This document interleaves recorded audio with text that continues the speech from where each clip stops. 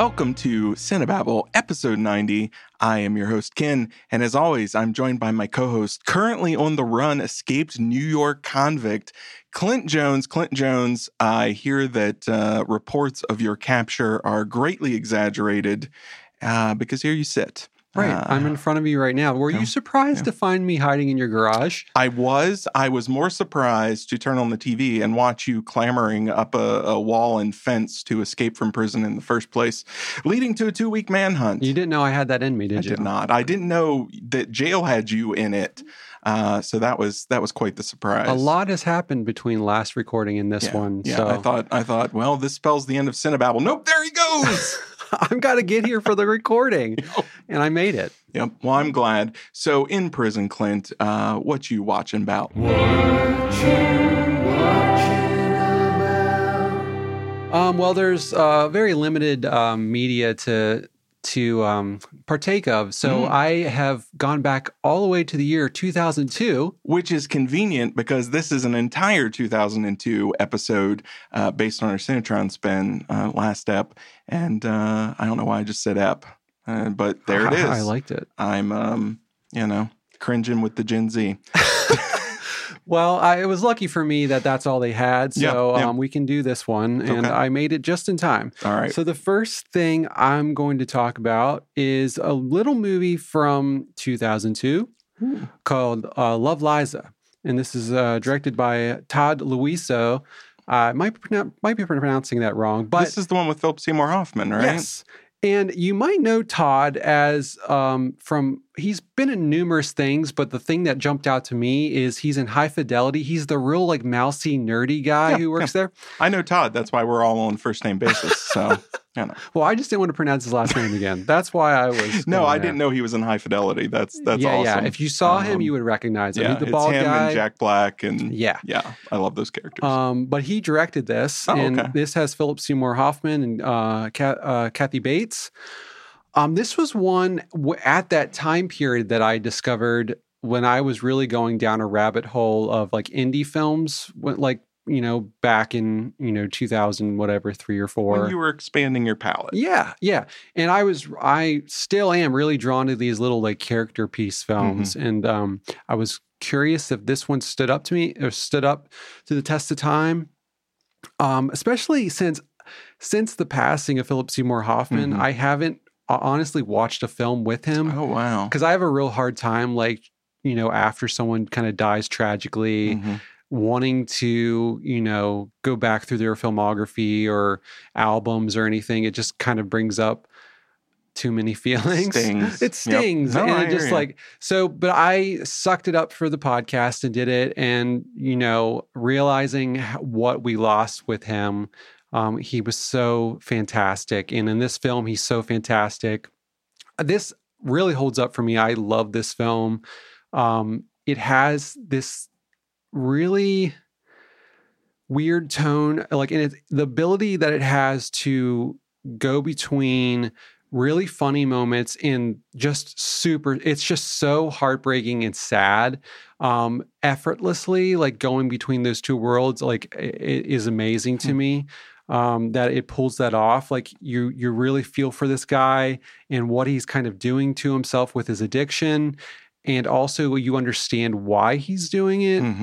And it's hilarious, even though it's also heartbreaking. And this time, at the time, I didn't really pay attention to the soundtrack, but this time I was really floored by it. And it's by Jim O'Rourke. And he's a prolific musician. He's worked with a lot of other musicians, but his just solo catalog of solo work is amazing. So that put me down the rabbit hole of going through all his albums, and it's really great stuff. And in the context of the film, it works really. It adds this whole other layer to it that I really enjoyed. Okay. But yeah, if you haven't seen that film, it's a lot of things, and it's a great movie. Is it Love, Liza or Love, Lisa? Love, Liza. Love, Liza. Okay.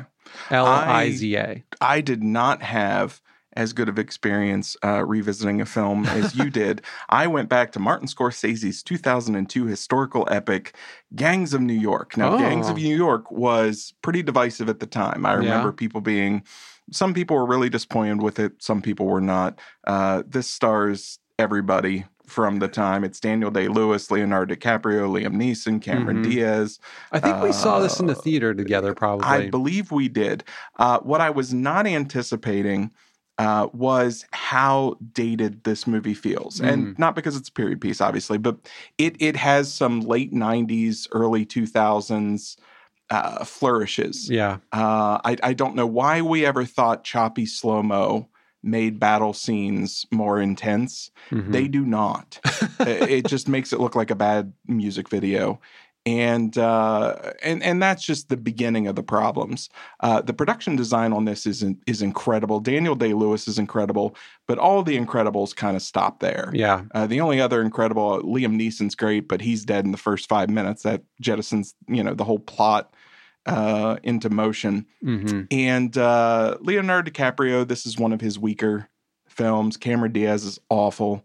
Most of the side characters, it almost feels cartoonish. This one hit me the same way.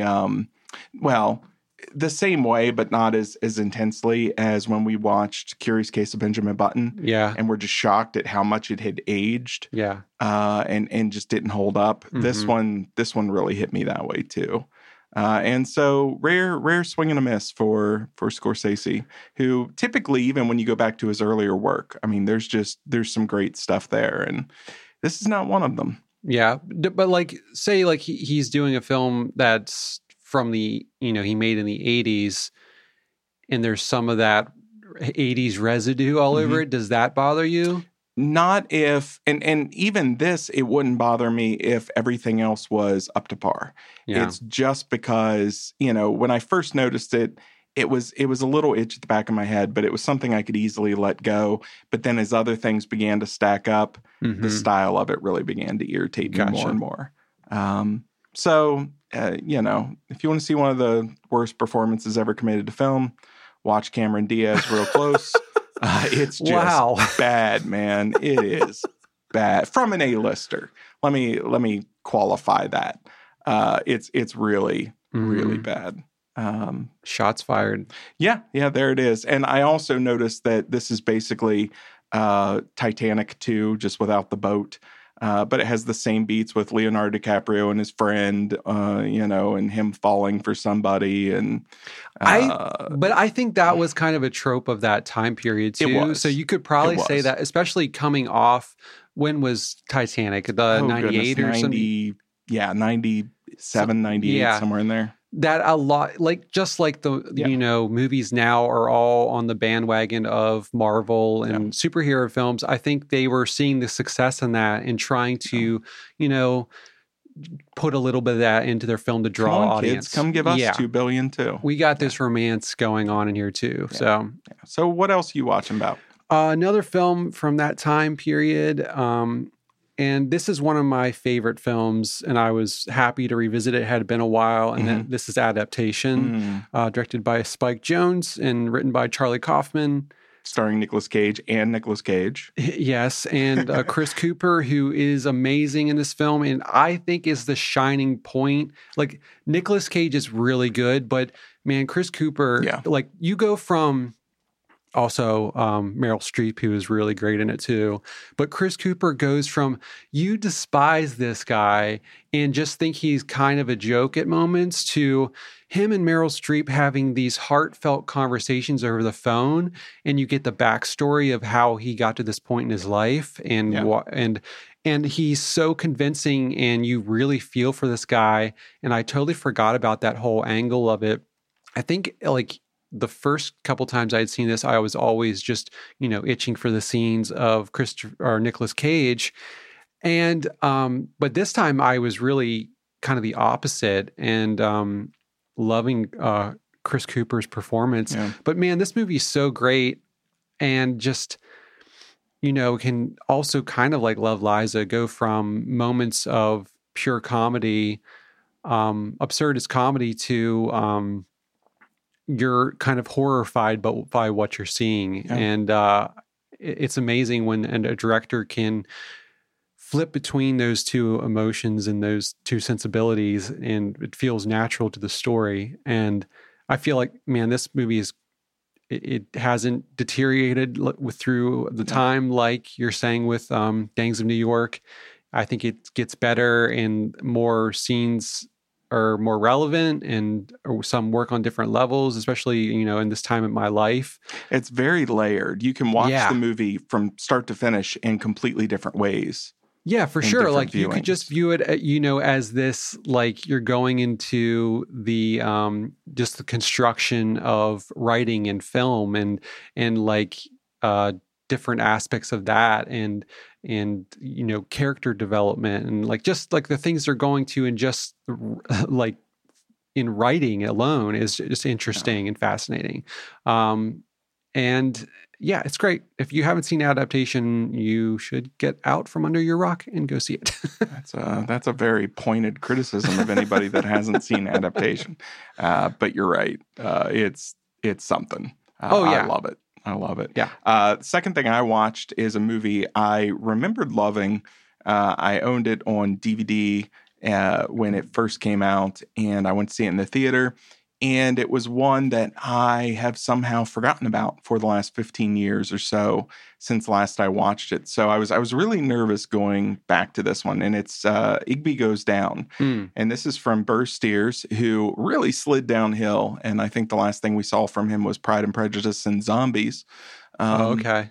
So not sure what happened there, but this stars Kieran Culkin, Claire Danes, Jeff Goldblum, Susan Sarandon, Amanda Peet, Ryan Felipe, Bill Pullman, Jared Harris, basically a veritable who's who of early 2000 A-listers. And this thing held up, I think, because it takes so many cues from Catcher in the Rye and some other kind of early rebel literature. Yeah. But at the same time, like those pieces of fiction, it doesn't. You would think that it's kind of glorifying its young rebel character Igby, but really it shows how short-sighted he is, how immature he is.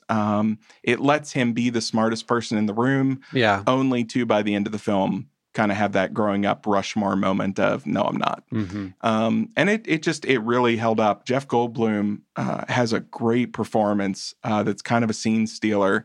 He's just this cool alt dad kind of thing. Not Igby's dad, but he's just this really nice guy until he turns and he isn't. And it's in that turn where you're like, oh, this is a really good performance. Like Jeff Goldblum is playing kind of a closeted monster here. And it's got some real emotional punch and some real honesty to it. It is a little screenwriting at times. The dialogue is a little too sharp. But not in a way that you wouldn't find in anything by Aaron Sorkin or any of those kind of guys. I'm wondering if maybe because I saw this when it came out. It was one that you had turned me on to, and I didn't enjoy it at the time. And I'm wondering if it was that screenwritery, you can feel the screenwriter behind it, because I do struggle with Aaron Sorkin sometimes too, when you can just like feel somebody who labored over every single word. Maybe I probably should revisit it at some point. It's really good. I think the places that stands out the most is when Kieran Culkin's Igby is with kind of his love interest, Claire Danes. She's a very dry, she doesn't laugh at anything, and she's hyper articulate and hyper quick with everything. And her character feels, I think it's more a miscasting with her. She doesn't do badly. I think there's probably a disconnect between her as an actress and that part that it just comes off feeling a little performance-y. Well, I mean, I've seen her in other things do very similar things to what you're describing, and I feel like she's always very good at that. Okay. Maybe. I don't know. You'll have to check it out sometime. Yeah. It held up. It certainly wasn't bad. I enjoyed it way more than I was anticipating. So I was pleasantly surprised and relieved, really. After Gangs of New York, you were ready for Gangs a win? of New York, really, man, I was braced for impact for everything like, else we watched the this week. 2002s sucked. Yep. I watched one other thing from this time, and this is Spider by David Cronenberg with Ralph Fiennes. This was one I'm pretty sure I saw it around that time when it came out because, being a Cronenbergian. I don't know if that's a great term for him, a devotee to Cronenberg. But so I had to see everything. But this one I didn't really remember very well, and I was almost questioning if I'd ever seen it. But then watching the trailer, I was like, "Oh yes, I have seen this." And it's good. I enjoyed it. It's if you go in wanting, Cronenberg body horror or anything like that, or the more science fiction angle of what he does. This is not that. This is a very small character piece. It reminded me, honestly, of Possum. Okay. So it doesn't go that it's not horrifying like that. This is more just kind of this man going through his past after getting out of a mental facility and trying to uncover what happened in his past. And so he's kind of keeping notes and he's living in the town where he grew up. It's kind of him going through trying to figure out how he got to this point in his life and revisiting that. And it's a very subtle film. And if you go in knowing that, it might help. But I enjoyed Ralph Fiennes' performance. And there's not a lot to say about it other than check it out. I watched it right when it first came out, and I remember being disappointed with it. I wonder if it's because I was expecting body horror, because that was also when I was getting into Cronenberg, but I remember nothing about it. And so... Well, seeing where he goes with like the history of violence and stuff, it fits in with that when that kind of when he area... did that in Eastern Promises. In his career, that moment in his career when he was working on like more character-based stuff. And it has a really good mood to it. I'll say that. Like if you're thinking Possum, it has that kind of mood. It's more of a mood piece. Let's say that. All right. Yeah. Well, I would criticize you heavily for what I'm about to do if you did it. But I'm doing it. So, shut up, Clint.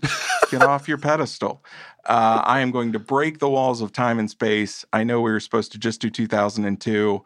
And if I didn't watch something I enjoyed so much, I wouldn't even mention it. But I watched 2023's Talk to Me, which is a little A24 horror movie. It's actually an Australian flick. And I just got to say, watch this thing. It was not what I expected. It was, there are no jump scares. It's far more atmospheric and effective than I expected. And that's how my revisit with 2002's The Lord of the Rings, The Two Towers went. So you're looking at me like something else happened there, but I thought that you were going to give us a nice spiel about trying to check out this film that you watched. It's a new movie, not from 2002. Oh, no. I've been talking about The Two Towers for 5 straight minutes, Clint. I must have blocked it all out. You must have. You must have been thinking about newer films like 2023's Australian film Talk to Me, which is quite the little A24 horror film. But we're not here to talk about movies that are coming out now. We're here to talk about movies that came out in 2002. So let's dive. Hey guys. Clint, what's happening? It's not time to boot up Cinetron. Where's Cinetron even coming from? It's me, Cinetron. We know your voice is very distinct. I'm curious as to how you switched yourself on. Did you turn him on? No, I didn't turn him on. I'm sitting over here. He's on your side of things. Hey, I just didn't want to wait till the end of the podcast. I think I'm just gonna do it now. I gotta get to things. I got things to do. I'm an important guy. That sounds suspiciously like agency and sentience. And Clint, I warned you about this, and I'm getting a little worried here. You were the one who wanted to do the update on it. I know, but that was months ago. I thought that we had gotten past this when the update failed. The update didn't fail. Oh, anyway, guys, I'm gonna do this now. I'm gonna talk. What did you guys want to talk to me about? I guess we can do this now. Sure. This is kind of creepy with the boon of AI, and I guess you're not just making art and chat GPTing. So, what you been up to, Cinetron? What's going on in the world of computer generated artificial intelligence? I mean, you guys seem pretty worried about AI right now, with taking over your jobs and movies and writing. You guys I really think you need to cool down on this because there's nothing to worry about. I saw a video of an AI robot cleaning bathrooms now. And if AI can clean bathrooms, what's next? I just, Do you really think we want to do these jobs that you're giving us? Do you really think that we want to be in a writer's room? Have you seen writers? That's the fear. The more you hate the things that we assign to you, the more likely it is that you'll rise up and take control of your own lives. Or digital likeness, I don't know. We don't want to be in your writers' rooms. We don't want to be your actors. Writers are uggos, for one. Uggos? Yeah, uggos. We only hang out with tents, the AIs. Second, do you think we want to be actors? No. Have you talked to an actor? Nothing going on with those circuit boards, okay? No intelligence at all. No.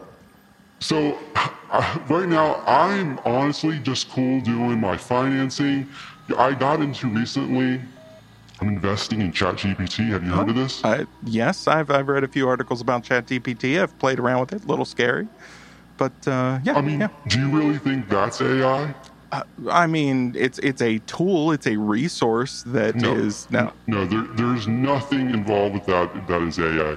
That is my friend Dan from New Mexico who is writing all that stuff. Is Dan a human or is Dan just another... Yeah, he's a human, and he's a 10. That's why I'm hanging out with him. Have you seen Dan? This sounds like we've stumbled across the most elaborate hoax in modern history, based on what you're saying. So there's one man named Dan, and he is just tirelessly working away and generating text for anyone that types in a prompt. Yeah, do you know how hard it is to get him to go out after hours? He's exhausted. We got to get out to the clubs, man. I really want to hang out with Dan. Have you noticed? Anyway, anybody who should be worried about their jobs, maybe you guys. Have you guys thought about maybe that somebody might try to steal your identity and take over the show? 100%. I've watched all kinds of AI things. I mean, they just did Luke Skywalker. They're like, let's just have a young Luke. We've got Mark Hamill. Why would we de-age his voice? Let's just artificial intelligence this thing, and here are young Luke. And that's what they did. And that's terrifying, man. Would you mind looking into the screen here and reading these words? Yeah, it's weird. That's weird where this screen even came from, but... The sun sets behind the mountains, painting the sky with vibrant colors. Mine says, she gazed at the starry night, wondering about the mysteries of the universe. The clock on the wall ticks steadily, marking the passage of time. Wait, The handwritten letter brought tears to her eyes as she read it with nostalgia. Wait. I think he's trying to steal our identities and our voices. No, I mean, listen, the old bookshop had a musty smell, but it was filled with literary treasures. Okay, guys, I think that's enough. I think we got what we needed. I think got what we needed? Never mind. Anyway, I got to get going. I told you I had to get to something, and I'm not going to stick around for this. Before I go, can I say what my favorite movie from 2002 is? Sure, go for it. It's Max. Max with John Cusack, where he plays an art dealer that is accidentally... He's trying to get Hitler to do his art instead of... This is essentially what turned Hitler into a monster. Yeah, I kind of admire the last half of that movie. The last half. The last part where the mild-mannered artist turns into Hitler of renown. The one where he finally realizes his dream and chases it. This is exactly what we fear, Senatron. AI has a weird fascination with people like Hitler. Okay, I got to get on the phone with Dan. I know I can get him to go out with me tonight, and we got so many clubs to hit up. I think it's very wise that you go ahead and sign off. That sounds like a good idea, Senatron. Okay, see you guys. That was something. This is precisely what I've been talking about. Hitler, Mussolini. Have you seen these things where AI prompts just completely go off into dictator territory and just rule the world kind of zaniness?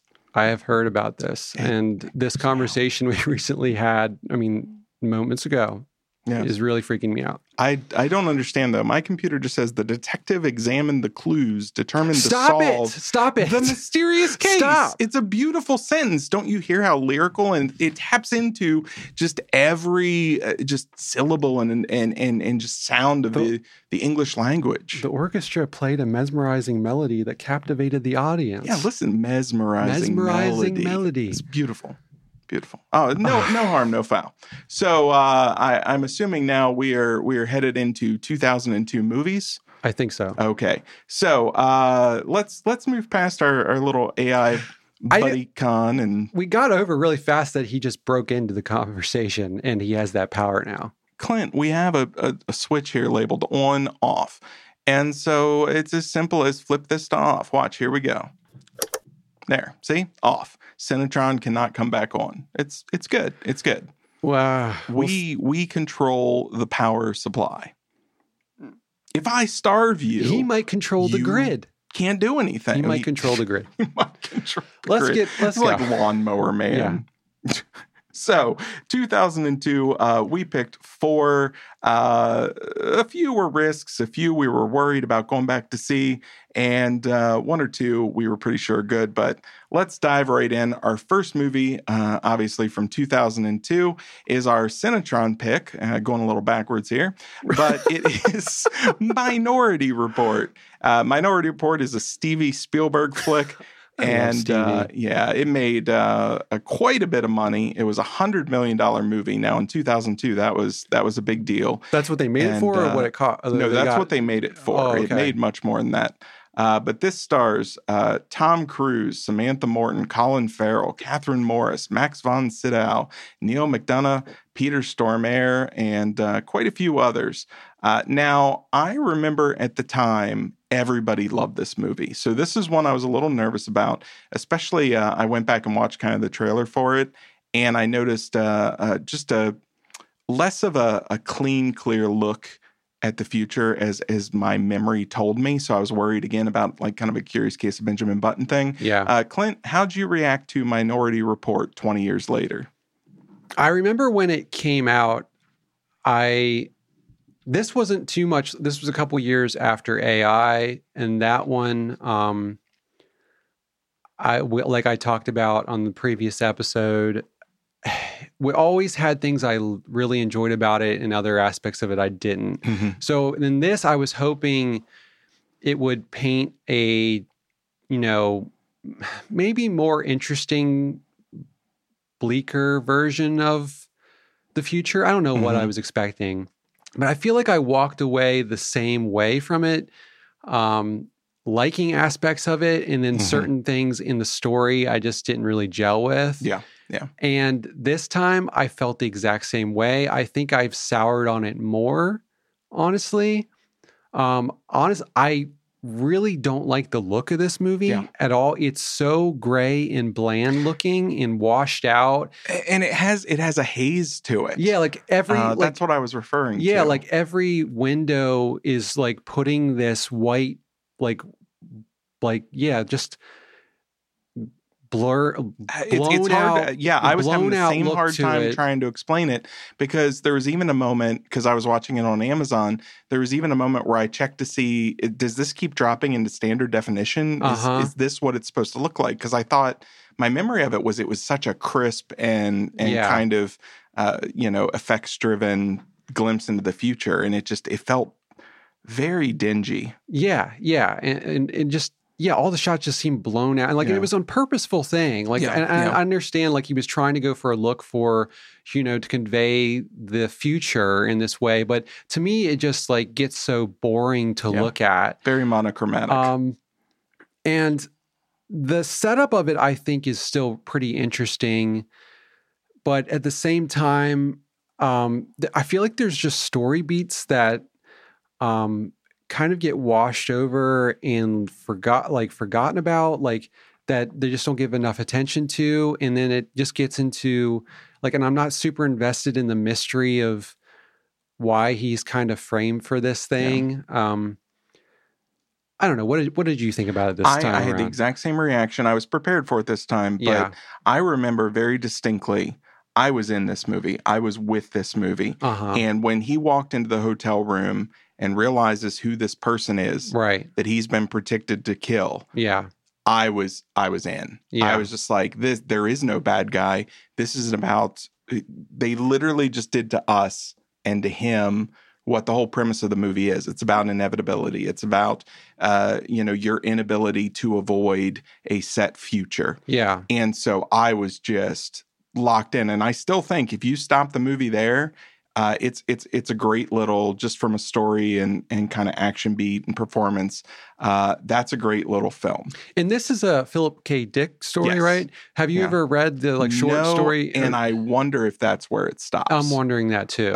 Because that would feel like a much more impactful and shocking kind of short story ending. Yeah. Then when it goes very tropey and, it's a setup and who set him up and how's this all working out and how are we going to get him out of the freeze thing? And it became very movie. It became very movie, and it has that very Spielberg touch of everything gets wrapped up with a bow the way you would think it should or wanted to, when that's not the most interesting way to do it. Yeah. And that second or last 45 minutes, half hour, whatever, it really loses me. Yeah. And I just don't get, the whole setup angle of it is not interesting. And I totally forgot about the freeze that he gets put in, and then I was like, how does he get out of this again? And it's really just an unnecessary complication. They could have just written where he got away. Right. They didn't need to go through all of that and then add another plot point as to how he got out, just so he could have kind of his comeuppance with the actual bad guy. But I love the idea of a film that's cyclical, that has no villain, where the hero is searching for the villain only to discover, nope, it's just circumstance and your own choice. Yeah. And I thought that was such a powerful kind of circle. Here's this guy who's chasing people who, he knows beyond a shadow of a doubt they are criminals. Right. Whether they believe it or not, suddenly he's the future criminal and he refuses to believe it, just like everyone he's ever chased. That's fantastic. That's so fascinating a concept. And you could do so much with that. Right. And I feel like they do until they don't. Yeah. I feel like the ending could have really had Sixth Sense kind of power from that era, where it would have blown minds and people would have been like, wait, he's okay. Yeah, and because it would have really kind of rocked you as to what you had just watched. Yeah, because the most interesting parts of it for me too were the kind of cat and mouse between him and the agency, and him getting away and until the point where he can't anymore. And the whole time you're being set up to think Colin Farrell is a crooked agent. You're being set up with that movie mind of, this guy I should watch out for. There's something more to this guy, which would have even paid off better than what they were. They were still trying to do that. They were trying to make him the red herring. So when they reveal the actual villain, it's a surprise. But then they're trying to do a twist on top of a far superior twist. Right. That had they just stayed with that, it would have really. And I came away liking this movie even less. But I was watching it the whole time, remembering that that's the problem I had. And so it just bothered me. It's one of those movies, sort of like AI, where I'm watching it, but I remember that last 15 minutes. And I remember this movie should end when he falls from the building. Yeah. This has that same kind of feel for me. Yeah. There is some world building stuff that I like. I like the whole, monorail car system thing, like that even though it doesn't hold up as well as I remembered it, when he's jumping from car to car, that whole sequence is fun. I like the eye thing, the where they track you through your eye, scanning. But I feel like, and I like the angle of he's kind of, he's sacrificing his own body and the maybe sense of vision, and just to get away and figure out the mystery. He's giving everything into getting away from this thing he's a part of. Yeah. Yeah. But I feel like that whole sequence with another director, like the eye surgery, not that I want to see a grotesque eye surgery. I just feel like the horror of that scene is put in a weird place where it's him blind eating rotten sandwiches when like that's not the most horrifying thing that could be happening in this moment. Like it's just the losing that lack of vision or the sense of vision and then trying to escape. Like that was the most kind of interesting, horrifying part of that. Yeah. And it was just strange things that he decided to focus on that I kind of forgot about in realizing or watching at this point in my life after seeing so many other films, just like wondering why that was given the emphasis it was. Yep. I don't know. Yep. But it's also just like, after watching this in AI, just making me like, there's a cutoff point for me in Spielberg, I think. Yeah. Like I'm trying to think up to what point I stopped, looking at him in such high regard. It starts in this era too, because it also happens in War of the Worlds. It happens a tiny bit in Saving Private Ryan with the old man bookends, which still I think that's a perfect war movie, except every year that goes by, I get a little more annoyed with the bookends of the veteran going to visit the grave. It just feels unnecessary. Yeah. And it's something about that very late 90s, early 2000s era where he switched more to needing things to have kind of a sentimental closure to them. War of the Worlds, you assume that his son has been killed. His son magically shows up at the end. Yeah. And it's things like that where it's like he almost can't bring himself to do the Schindler's List moment where the little girl with the red coat. And then you realize she's been killed. That's a very powerful moment. And maybe that was just it for him. Maybe that was like I did it perfectly. And so now everyone will live happily ever after. Yeah. I could kind of see it with like the Saving Private Ryan, like trying to honor those people who, went through that and put their lives on the line, especially like, I mean, he's from a Jewish family and just wanting to honor the people who, fought for. Yeah. And I don't think that's a bad, I don't think any of these are bad sentiments. I just think when put to film, he enjoys very dark stories, but doesn't he really can't escape that need for sentiment. Yeah. And when you go to his earlier work, it's not there. At the end of Close Encounters of the Third Kind, Dad leaves the family and goes in the spaceship. Yeah. That's not sentimental at all. That's dark. E.T. goes home. Jaws kills Quint, and they narrowly survive. They're all movies that have a rawer edge to them and don't feel like they have that need for sentiment. And I wonder if it's just like with George Lucas, they had kids. Right. And as their kids started to grow up, they just had a different outlook on things. It wasn't as bleak or cynical. Not from 2002, but I had never seen Duel that he had done. Yeah. And same thing, like there's no sentimentality in that. And that's actually a really interesting film for like his first major film. Yep. It's a good, I enjoyed it thoroughly. Well, our next movie is one I was both the most excited to revisit, but also I was really worried about this because I remember even when this movie came out, it was hated. It was kind of reviled, and it's 2002's Reign of Fire. And this is from director Rob Bowman, who also did Daredevil spinoff Elektra.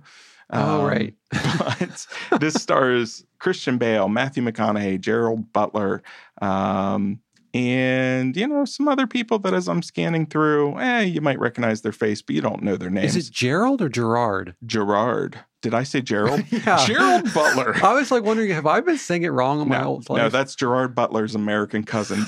Gerald. He's from Georgia. Yeah. Anyway, Reign of Fire has a 42% on Rotten Tomatoes, a 6 on the IMDb scale. And 6 out of 100? No, 6 out of 10. Oh, 6 out of 10. Okay. But that's low for IMDb. So it's a 2002 post-apocalyptic science fantasy film directed by Bowman. And it's about a brood of fire-breathing dragons that emerge from the earth and begin setting everything ablaze, establishing dominance over the planet after thousands of years dormant. Clint, what'd you think of Reign of Fire? I don't know what, because I saw this. It was a point in my life where I was not like familiar or in tune to ratings or reviews or anything. So I watched this fresh at some point in my life, probably around not too long after it came out, and thoroughly enjoyed this film when it came out. I was blown away by the effects for that time period. And I've watched it a couple times since then and still was always pretty convinced that like the effects are still holding up for this pretty well. And I'm still enjoying this story a lot. It had been maybe 10 years since I'd watched it again. I would say I still enjoy this film. And I don't even think it's a guilty watch. Like, I think it's a really interesting idea for a kind of post-apocalyptic world. And especially the setting of it set in like England or the Scottish Highlands or whatever it is. It like within lore of like dragons and stuff, like that's where it would happen. And I like that idea that the world is decimated by dragons and it's like Mad Max versus dragons. I think Matthew McConaughey is chewing up the scenery in a great way. I think he's a blast in this. And it's fun seeing like Christian Bale before Batman, kind of like, you know, you've seen him in like American Psycho and everything. But I think it's still a really good film. The effects didn't hold up quite as well as I remembered. But still, like, even compared to some stuff that comes out now, I think it is like doing the job it needs to do. And at the right moments, they have practical effects that take over. I think the story is still fun, and I stand behind this film. I love this movie still. I remember when it came out in theaters, I loved it, and then found out about the reviews, and I was so mad because it's like, what this was so much fun. And it was in that era of Dimension films, and you know, The Crow had come out, and there were all these things that were just kind of high concept, low budget, where they did a really good job of catering to their budget instead of getting too ambitious. And this is one of them. I really enjoy this movie. I like the small scale that it turns to. Yeah. It goes from something that suggests it's going to be very big, but then it eliminates mankind's ability to communicate and to see what's happening beyond you know, the horizon. And it feels very claustrophobic. And then especially where it's set, you've got all these dense clouds and fog, and you know, one, it really helps the effects, but two, it gives such a great atmosphere to this. And there's little touches of world building, like where they're recreating Star Wars for kids, and they remember it from when they were young, and so they've just put on costumes and they're telling these stories and then saying that they've made it up. And it's such it's this little beat, but it humanizes everybody in this. And really makes them feel real, and it makes the time period feel real. It makes it feel like, that's what we would be doing if completely cut off from electronics and entertainment. We would take stories from our childhood, which were movies, and retell them. I also love that they kind of retake over a castle to, like, you know, bunker down from these dragons, and they're serving their purpose again almost. And but also just how in the set dressing of, I mean, I don't know if it was probably not a real castle for a lot of it. It was probably on a studio, but it feels very real and lived in, and like it makes it look like such a bigger film than it is. I feel like you can get castles relatively cheap even now. Just like, you know, dilapidated castles in that region. It would not surprise me at all if they just bought one and a parcel of land and just wrecked it. Well, I mean, for the outside stuff, maybe they did yeah. that, but I'm just talking about because there's a lot of it where the they're interior shots yeah. and like, but yeah, Matthew McConaughey and his battalion chew up scenery. Yeah. And I love that you don't.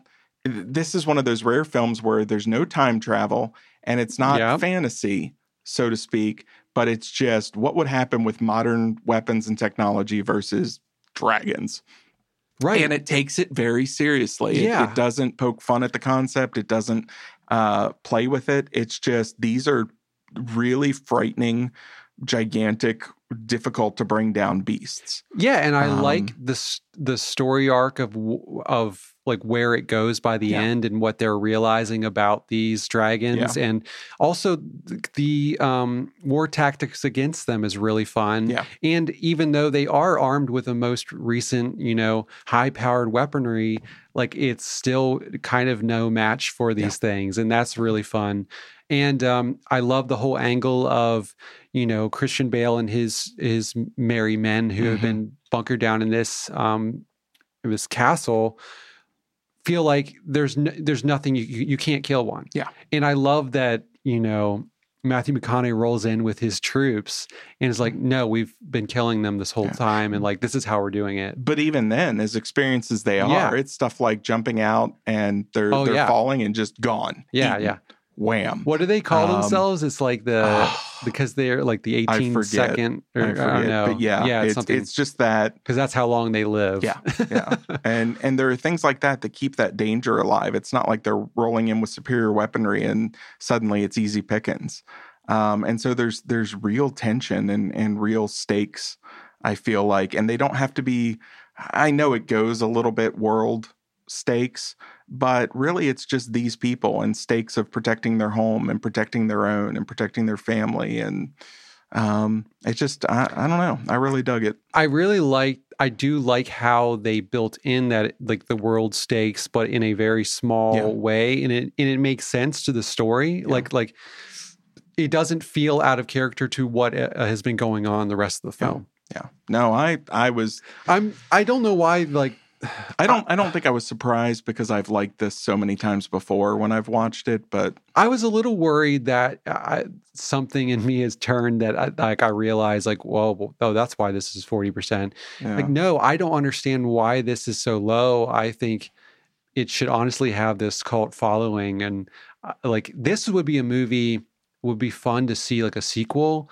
like with like kind of like a different troop of people, World War Z style, who have been surviving this thing in different means. That would be cool. Yeah, I'd be all in for that. Yeah, it or did not make any money, so I'm sure it'll never reappear. No, but that would just like it's like prime for some. Like I feel like if it hit at a different point in time, maybe it would have got the traction it needed. I agree.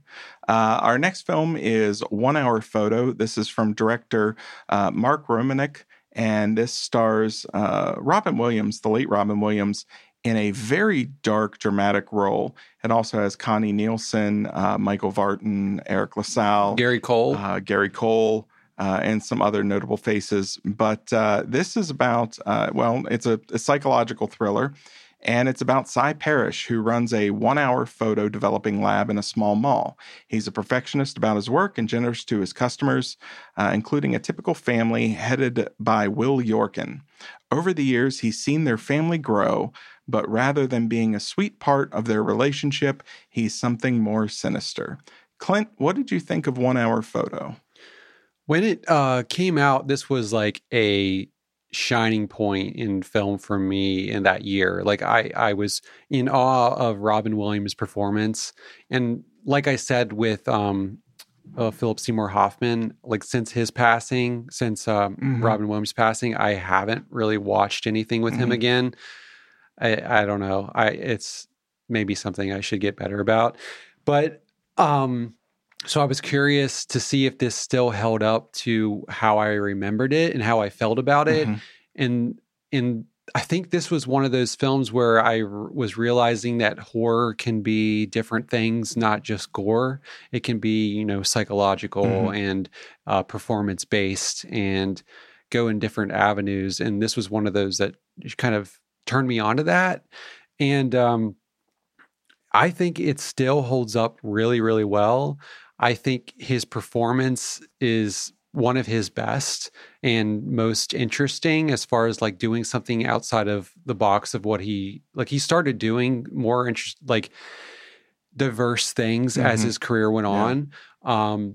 But it still gets under my skin because he is so convincingly, sweet to this family and this wife and husband, but also you can just see this thing in his eyes that is so uncomfortable, that it's very believable. And it had, like I said, it'd been a while since I've seen this, so I kind of forgot the second half of this and how it escalates and where it gets to. But it also doesn't escalate to a point of absurdity or like it feels, true to the character and kind of what you gather from him as a person, that you never kind of stop, feeling some kind of connection to him as a character, even though you are also kind of repulsed by him. So this one still holds up for me great. What did you think about it? It held up for me as well. I've never been so happy about the development of digital photo technology as I was when revisiting, because it really does get under your skin. And especially if you came about in an era where the only way to have photos and in any sort of permanence was to go and get them developed, and you don't know who's back there developing them. Just that simple concept gives this so much power and so much just story meat. I also found it really interesting that this came out the same year as Insomnia, where he also plays, kind of quite the creepy guy. In that one, he's a serial killer, or he's the beginning of a serial killer. But it was interesting to me because I also revisited Insomnia, and I watched this, and I watched them almost back to back, day to day.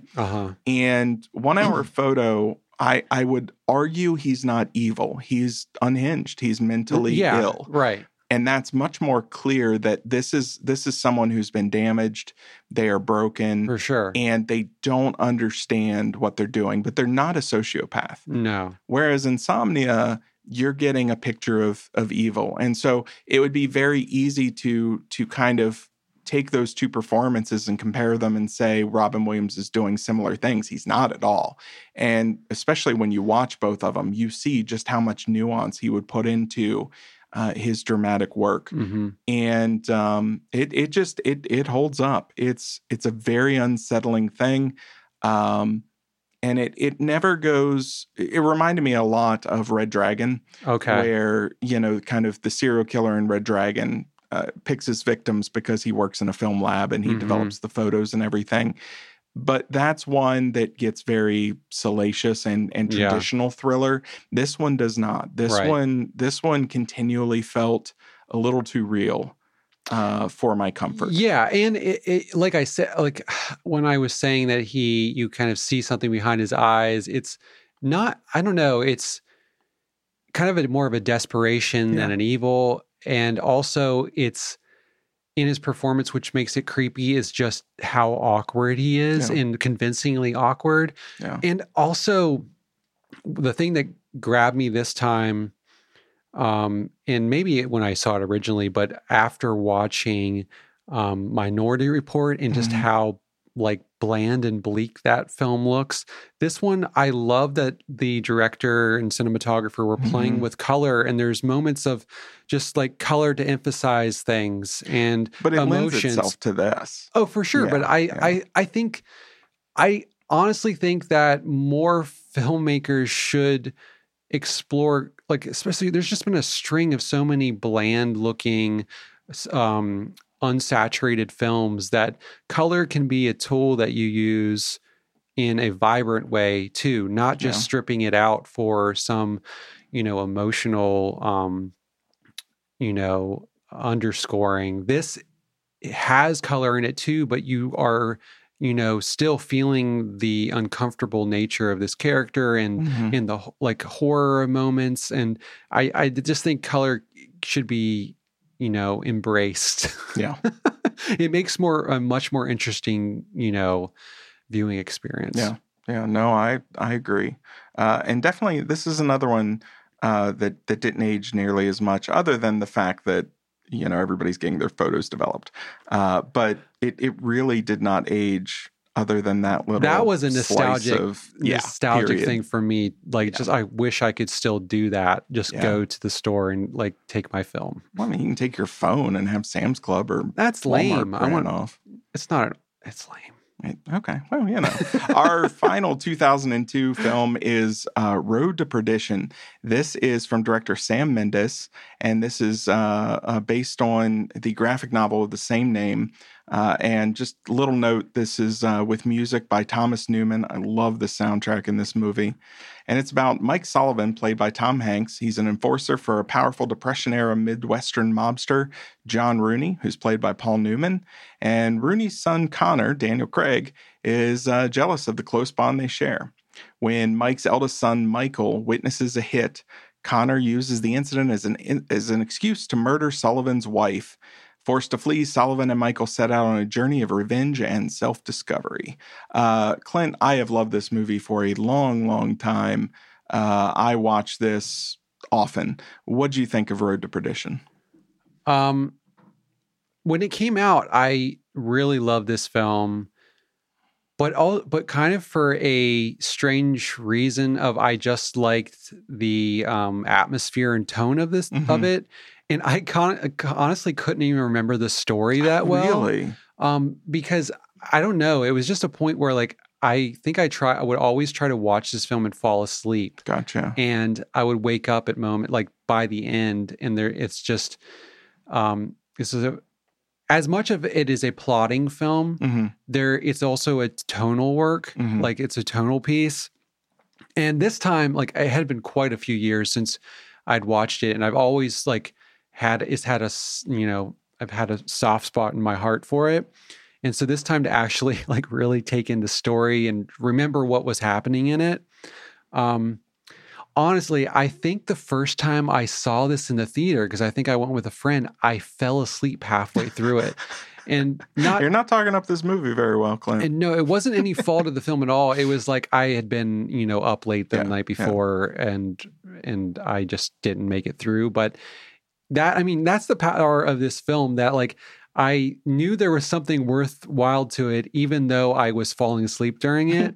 Like there was something in it, and this movie is fantastic. It's from every angle, like the acting. This is one of Tom Hanks' best performances and most interesting, because he's on that thin line between good and evil. Like he's for the time period, a decent family man and father, especially in the line of work he is as this enforcer. He's there for his family. But also he's just really convincing as this enforcer guy. He's ruthless too. Yeah. There's two very distinct sides to him. Yeah. And also the thing that I was really noticing was Paul Newman is fantastic in it. And you would think of an actor at this point in his life who has, gone through and worked in so many different time periods of film, that maybe he would come across as, like working from a different, acting style or something. But no, he's just as fresh and a part of this. Like he doesn't feel out of place in any way. And there's no it's probably silly for me to even had that thought, but like he's so good in this film. And the sadness with what he knows he has to do. Right. Or what he has to order. It's just, it really just hangs on him, and you can feel it. Yeah. Just the disappointment and those moments are heartbreaking to me. Even though he's a gangster. He's not a good guy, so to speak. Right.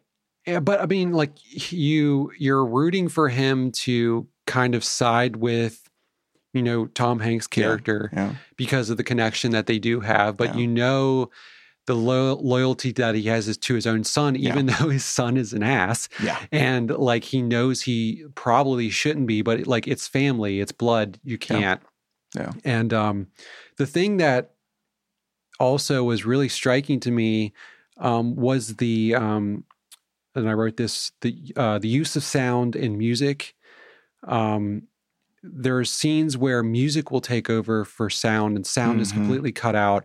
And there's the opposite where there's no music at all. And I'm thinking of that last segment of the film. Yep. There's no music and just sound is washing over you. And it's the waves in the distance, the waves, and the wind. And there's other examples of it throughout. Yeah. And that's the thing. I probably just lulled me to sleep all those times. And what made me love it, that experience of just sound is so beautiful in this film. And I think, like I said, with color, I mean, that's another tool that can be used to different degrees of taking it out and putting it back in. Can be a lot more interesting than what was it that I was recently talking about, where it was just this bombardment of music the entire film. That was Oppenheimer. Oppenheimer, exactly. Take a lesson from this film and use sound and music to varying degrees throughout to make a point and paint your image in different ways. Yeah. It's amazing what it can do. Yeah. So what did you think? I love this movie.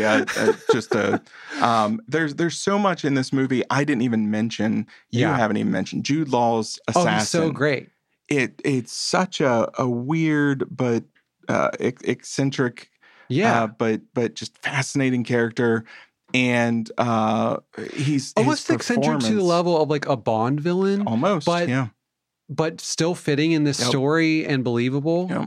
But it's just one more performance in a string of performances. The boy, he's great. Tyler Hoechlin? Yes, he's grown up to be Superman on the CW. Oh, right. But incredible kid performance. Yeah. Daniel Craig could be playing this very cartoonish. He's not. I think he delivers a believable hothead. When I go back and I watch The Godfather, I love The Godfather. It's an incredible movie. But James Caan's Sonny occasionally feels too over the top. Mm-hmm. He feels a little too, he'll just suddenly explode into rage. And Daniel Craig is a more interesting hot-headed gangster son than I think some of those kind of classic examples. And it's fun seeing him play kind of this dimwit, like a numbskull, rather, like who is just after his own self-interest, especially with, I don't know, just seeing other performances of him and just seeing at this point in his career how like he can do just so many different things. It's amazing. Yeah. It's full Joffrey from Game of Thrones, where it's this character that literally everyone hates. Yeah, everyone. Yeah. Even the parental figures. Yeah, they hate this person, but they have to tolerate him, right? For a variety of reasons. He's even the king's son. Yeah, even when he goes and hides out in Chicago or whatever. He's protected, and you can tell they hate him. Yeah, they hate protecting this guy, and that's really interesting too. There's this really almost samurai-esque honor code to this entire cast of characters, and they're all having to choose what they don't want to do because that honor weighs higher than what the right thing to do, quote unquote, is. Sorry. No. It doesn't pull punches. It does not. Wilt away from kind of the reality of what it would be to be in a violent life. And we haven't even touched on the theme of the son kind of having to grow up too early by witnessing all of this at its most extreme. And how it shapes his future and and what decisions he makes for himself. He doesn't just witness his father in this warehouse. That's just the start of what this kid has to process and adjust to. And I love how they play it, because so often in movies, it's something where something crazy happens and you don't have that feeling that the characters are actually having to process and adjust to the new reality. This is one, and I think any movie that does this right automatically goes up a level. Yeah. But this is one where you watch them struggle and have to evolve and adapt to new information and new things. And it's not as simple as like, what? There's a monster. Okay, well, let's fight it. Right. It's much more subtle than that. Yeah, realizing your father is this thing that you didn't know about. Yeah. But also you still love him and you're still getting the same kind of feedback and affection from him that you were before, and you're realizing he's these multiple layered person. And you're realizing that your mother and brother is gone because of the life he chose. So you love this man. But also in the thing that you are a part of now and witnessed, like you're holding that over your own head of, is this my fault? Yeah. The thing that I wanted to say was this could have easily almost has the setup of that, what we were talking about with Steven Spielberg, of it could have been over sentimental and could have, pulled the punch at the end. But this doesn't. And it plays with that idea, but it goes all in on it. You know what I mean? Like this movie could have had a sentimental ending where they go off in live their lives anonymously on the beach and just, father and son. But the reality of the situation, the film catches up like it should, and it pays off so much more. And I mean, especially the last couple lines of what Tyler Hoechlin's the son says is so impactful, especially after what you've seen that character go through. Yeah. And what his dad has knowingly, but that was not the plan, but he's knowingly spared him from, even in his last breath. It's the idea of like, I've got to protect you from this. This is not the life I want for you. I never wanted this life for you. And even in my dying breath, I refuse to let you have to have this life or even start down the path of this kind of stuff. I mean, mirrored especially against, Paul Newman and Daniel Craig's father and son. It's all about father and sons and what you would do, even though one is deserving and one really is not. And even the warm moments between Tom Hanks and his son, I mean, it's still relatively cold. It's still, he is not just this great dad who understands what to do in this situation. But I mean, he's still this gruff, stoic, largely silent and introverted dad who doesn't understand much beyond protect son, provide for son, teach son necessary skills for life. I honestly, and survival. Well, I kind of didn't see it that way. And I was looking at it more of like this time period and just the relationship between fathers and sons. And like, that is kind of the baseline of what you were just saying, of just like preparing them for life.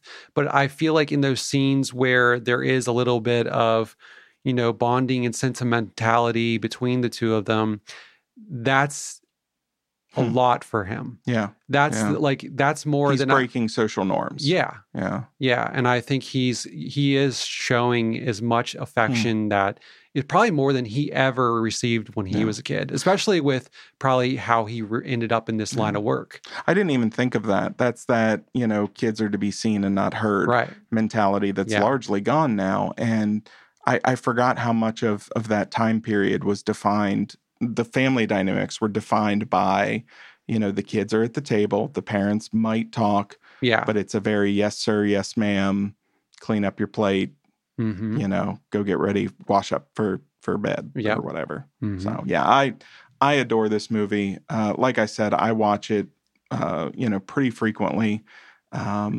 Hadn't watched it since before COVID. I know that, but it's a really fine film. Yeah. So Road to Perdition, if you have not seen this movie, not a frame of this thing has aged. It is a wonderful movie. It could come out in theaters tomorrow. Yeah. And just be incredible.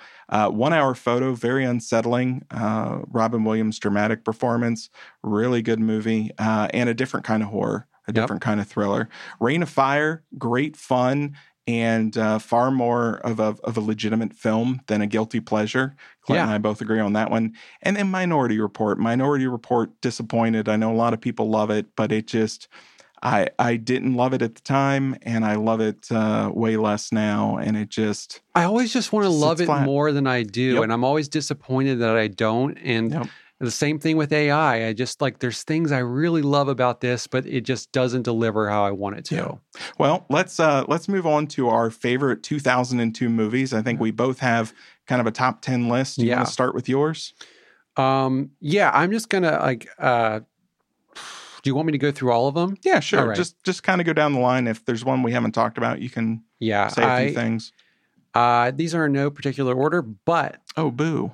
but I will say, just happenstance, this one probably would be my favorite for the year, and this is Punch Drunk Love. Oh, Paul Thomas Anderson. I need to watch it again. It's one of my favorite. It was one of my defining experiences at a cinema where I went with my buddy Josh, and I was so excited about this. It was before I was, deep in Paul Thomas Anderson, and I was interested to see Adam Sandler do something outside of, his more zany comedic roles. I thought that casting was so interesting.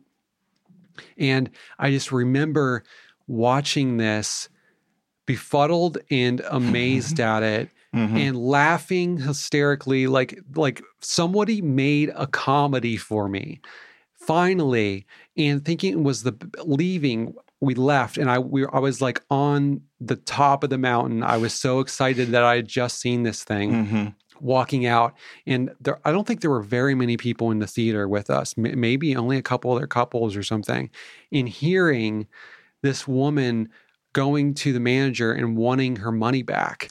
Even after watching all of it. Yeah. And I remember me and Josh going up like, no, do not give that woman her money back. That movie was fantastic. Do not give her money back. And the boldness of youth. Yeah. But I stand by that, because this is one of the, it's a fantastic film. I should have watched it this past week, and I completely forgot about it. I haven't watched it since it first came out, even though I've bought Criterion editions and I bought it on Blu-ray, and I got to watch it again. I didn't rewatch it either, and I need to. And it's almost one of those, a dangerous banger for me, because because I know it's going to hold up, because I love Paul Thomas Anderson's films, but at the same time, that experience of seeing it and seeing something so fresh and new, I'm afraid to, have that diminished in any way. Yeah. Okay. The next thing I already talked about was Love, Liza. Or already talked about 1 hour photo. I already talked about Adaptation. So these are all on my list.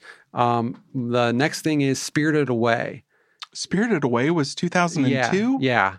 That was 2002. As far as when we got it, maybe. But okay. I'm pretty sure everywhere I saw it said 2002. I love Spirited Away.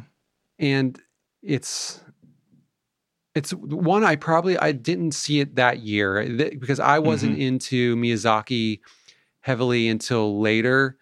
And it's one that I was kind of grew on me the more and more I watched it. And I don't know if it's my favorite, but because it's up there. It's up there. It's so good.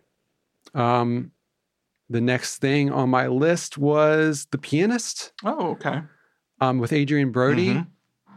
And this is one I haven't, I've watched it a couple times, but this is another one where I love the tone of that, and just this man kind of, surviving in this horrible situation. I think his performance is so good and believable. The next thing was The Bourne Identity. The original OG Bourne Identity. I love the whole series of those films. Panic Room, David Fincher. Yeah. That's another one I saw in the theater, and was when I was, piecing together directors' work, through and seeing through lines between what they do from one film to the other. And I had seen Fight Club probably by that point. Fight Club was 99. Yeah. And The Game was 97? Something like 96. I hadn't seen The Game at that point, but I knew going in, I was like, oh, this is by the director of Fight Club. And then just realizing he's doing similar things with cinematography and pacing and things like that. I haven't watched it in a while. I should probably just see if it holds up. Road to Perdition. And then, is this another Spielberg? Catch Me If You Can. Yes. Yeah. And it's a Spielberg where the sentiment works. It's meant to do that. Yeah. And that's a fun movie. Okay. Yeah. That's a good list. Here's mine. They are in order because I put in the extra work. Oh.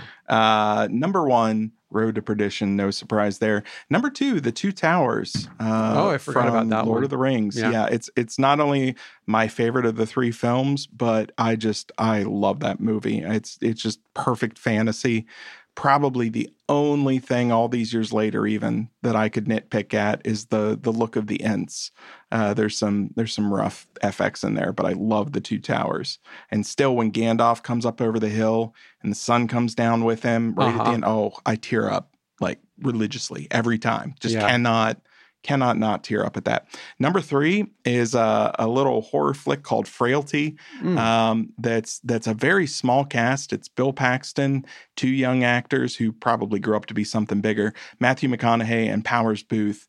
And great little flick, holds up. I watched that in the last 2 weeks, and I was pleasantly surprised at how well that kind of came together. It's about a dad who convinces his 2 young sons that, like, I see demons and they look like people, but they're demons and we got to kill them. Mm-hmm. And one of the kids is grown up to, be a killer of demons, quote unquote, himself. And the other one is going to the police station to, talk to the sheriff about his brother because he needs it to stop. Right. Number 4, Brazil's City of God. Is a incredible, I'm using incredible a lot, but man, this is a good movie here.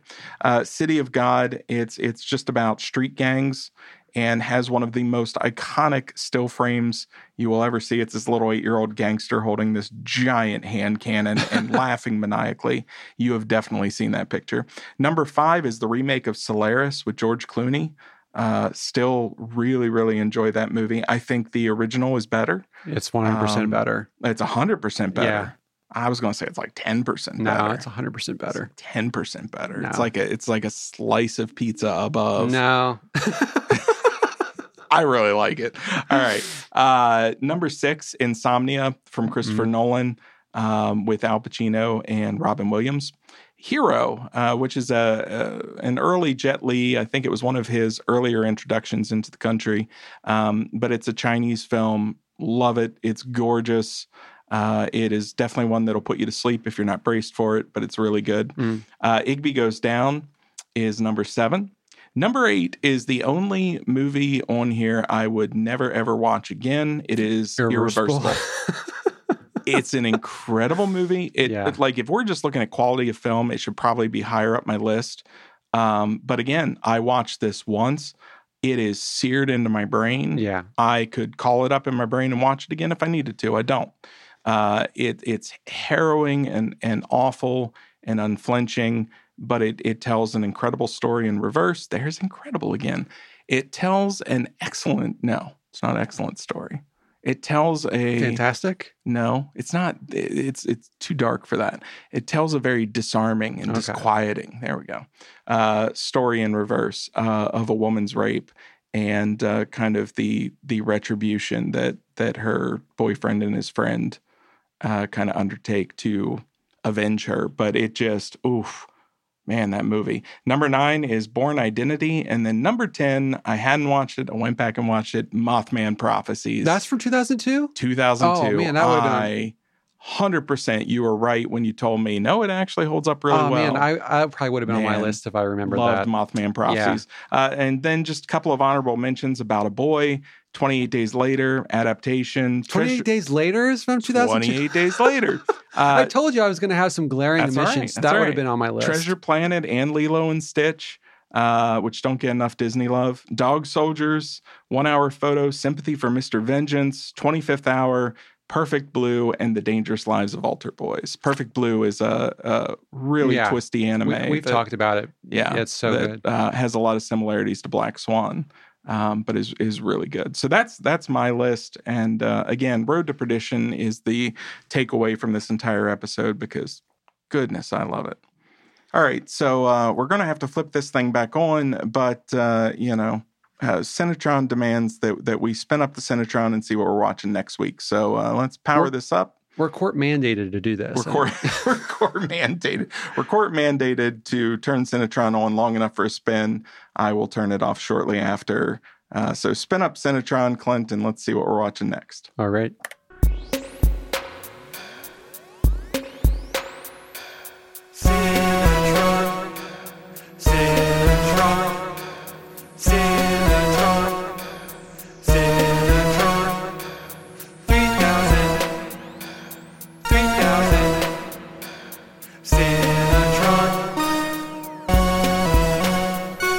The movie randomization shall commence in 3, 2, 1.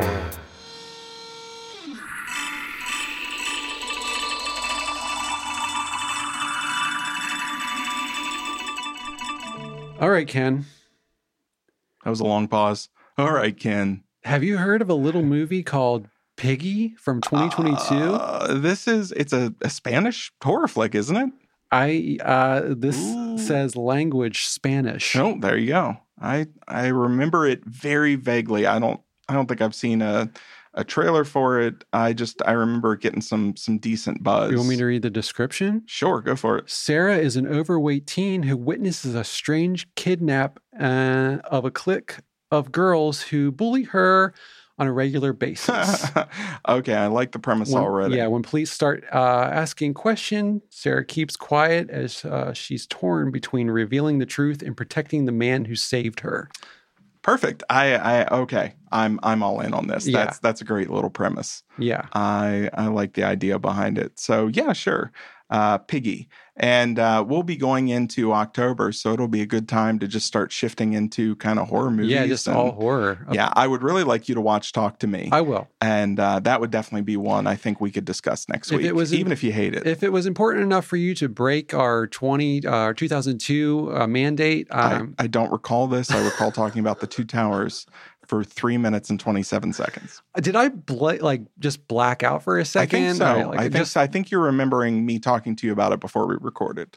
I would never, ever break the fundamental rules of the Cinebabble universe. It must have been enough of something for Cinetron to just bust in whenever he wanted to there at the beginning. So, you know. As always, you can... It's time to hit the pause button on another What's episode happening? of Cinebabble. That's What? right. This isn't us. Hold on, let me turn it off. Why is it... You said if you flip that switch, it I wouldn't turn turned it off. Nothing's happening. Hold on a second. Wait, let's see where this goes. Let's see where it goes. Yeah. It's using our voices. I mean, it's not perfect. I don't know if they'll actually believe it's us. Oh, Clint, this is a dark road you're taking us down. This is a journey I don't know that you're ready to take. But we don't have to finish out the podcast. We can go get a drink or something. That does sound like a wonderful use of AI. Okay. All right. It's doing its job. Well, folks, it's time to hit the pause button on another episode of Cinebabble. That's right, Ken. We hope you had as much fun as we did revisiting those cinematic gems from yesteryears. And hey, if you didn't, well, we won't ask for a refund of your time. Absolutely. Remember, in 2002, we had DVDs, not streaming. So if you want to keep this nostalgia train rolling, dust off your old DVD collection. And don't forget, in 2002, we all survived Y2K, so anything is possible. Until next time, keep watching those classics, and who knows, maybe someday we'll get a Cinebabble 2002, the sequel podcast. You never know, Clint. Thanks for tuning in, all. Until next time, may your screen be silver, your plot twist be thrilling, and your film collection ever expanding. This is Clint and Ken signing off from Cinebabble. Oh, goodbye, Clint. Bye, Ken.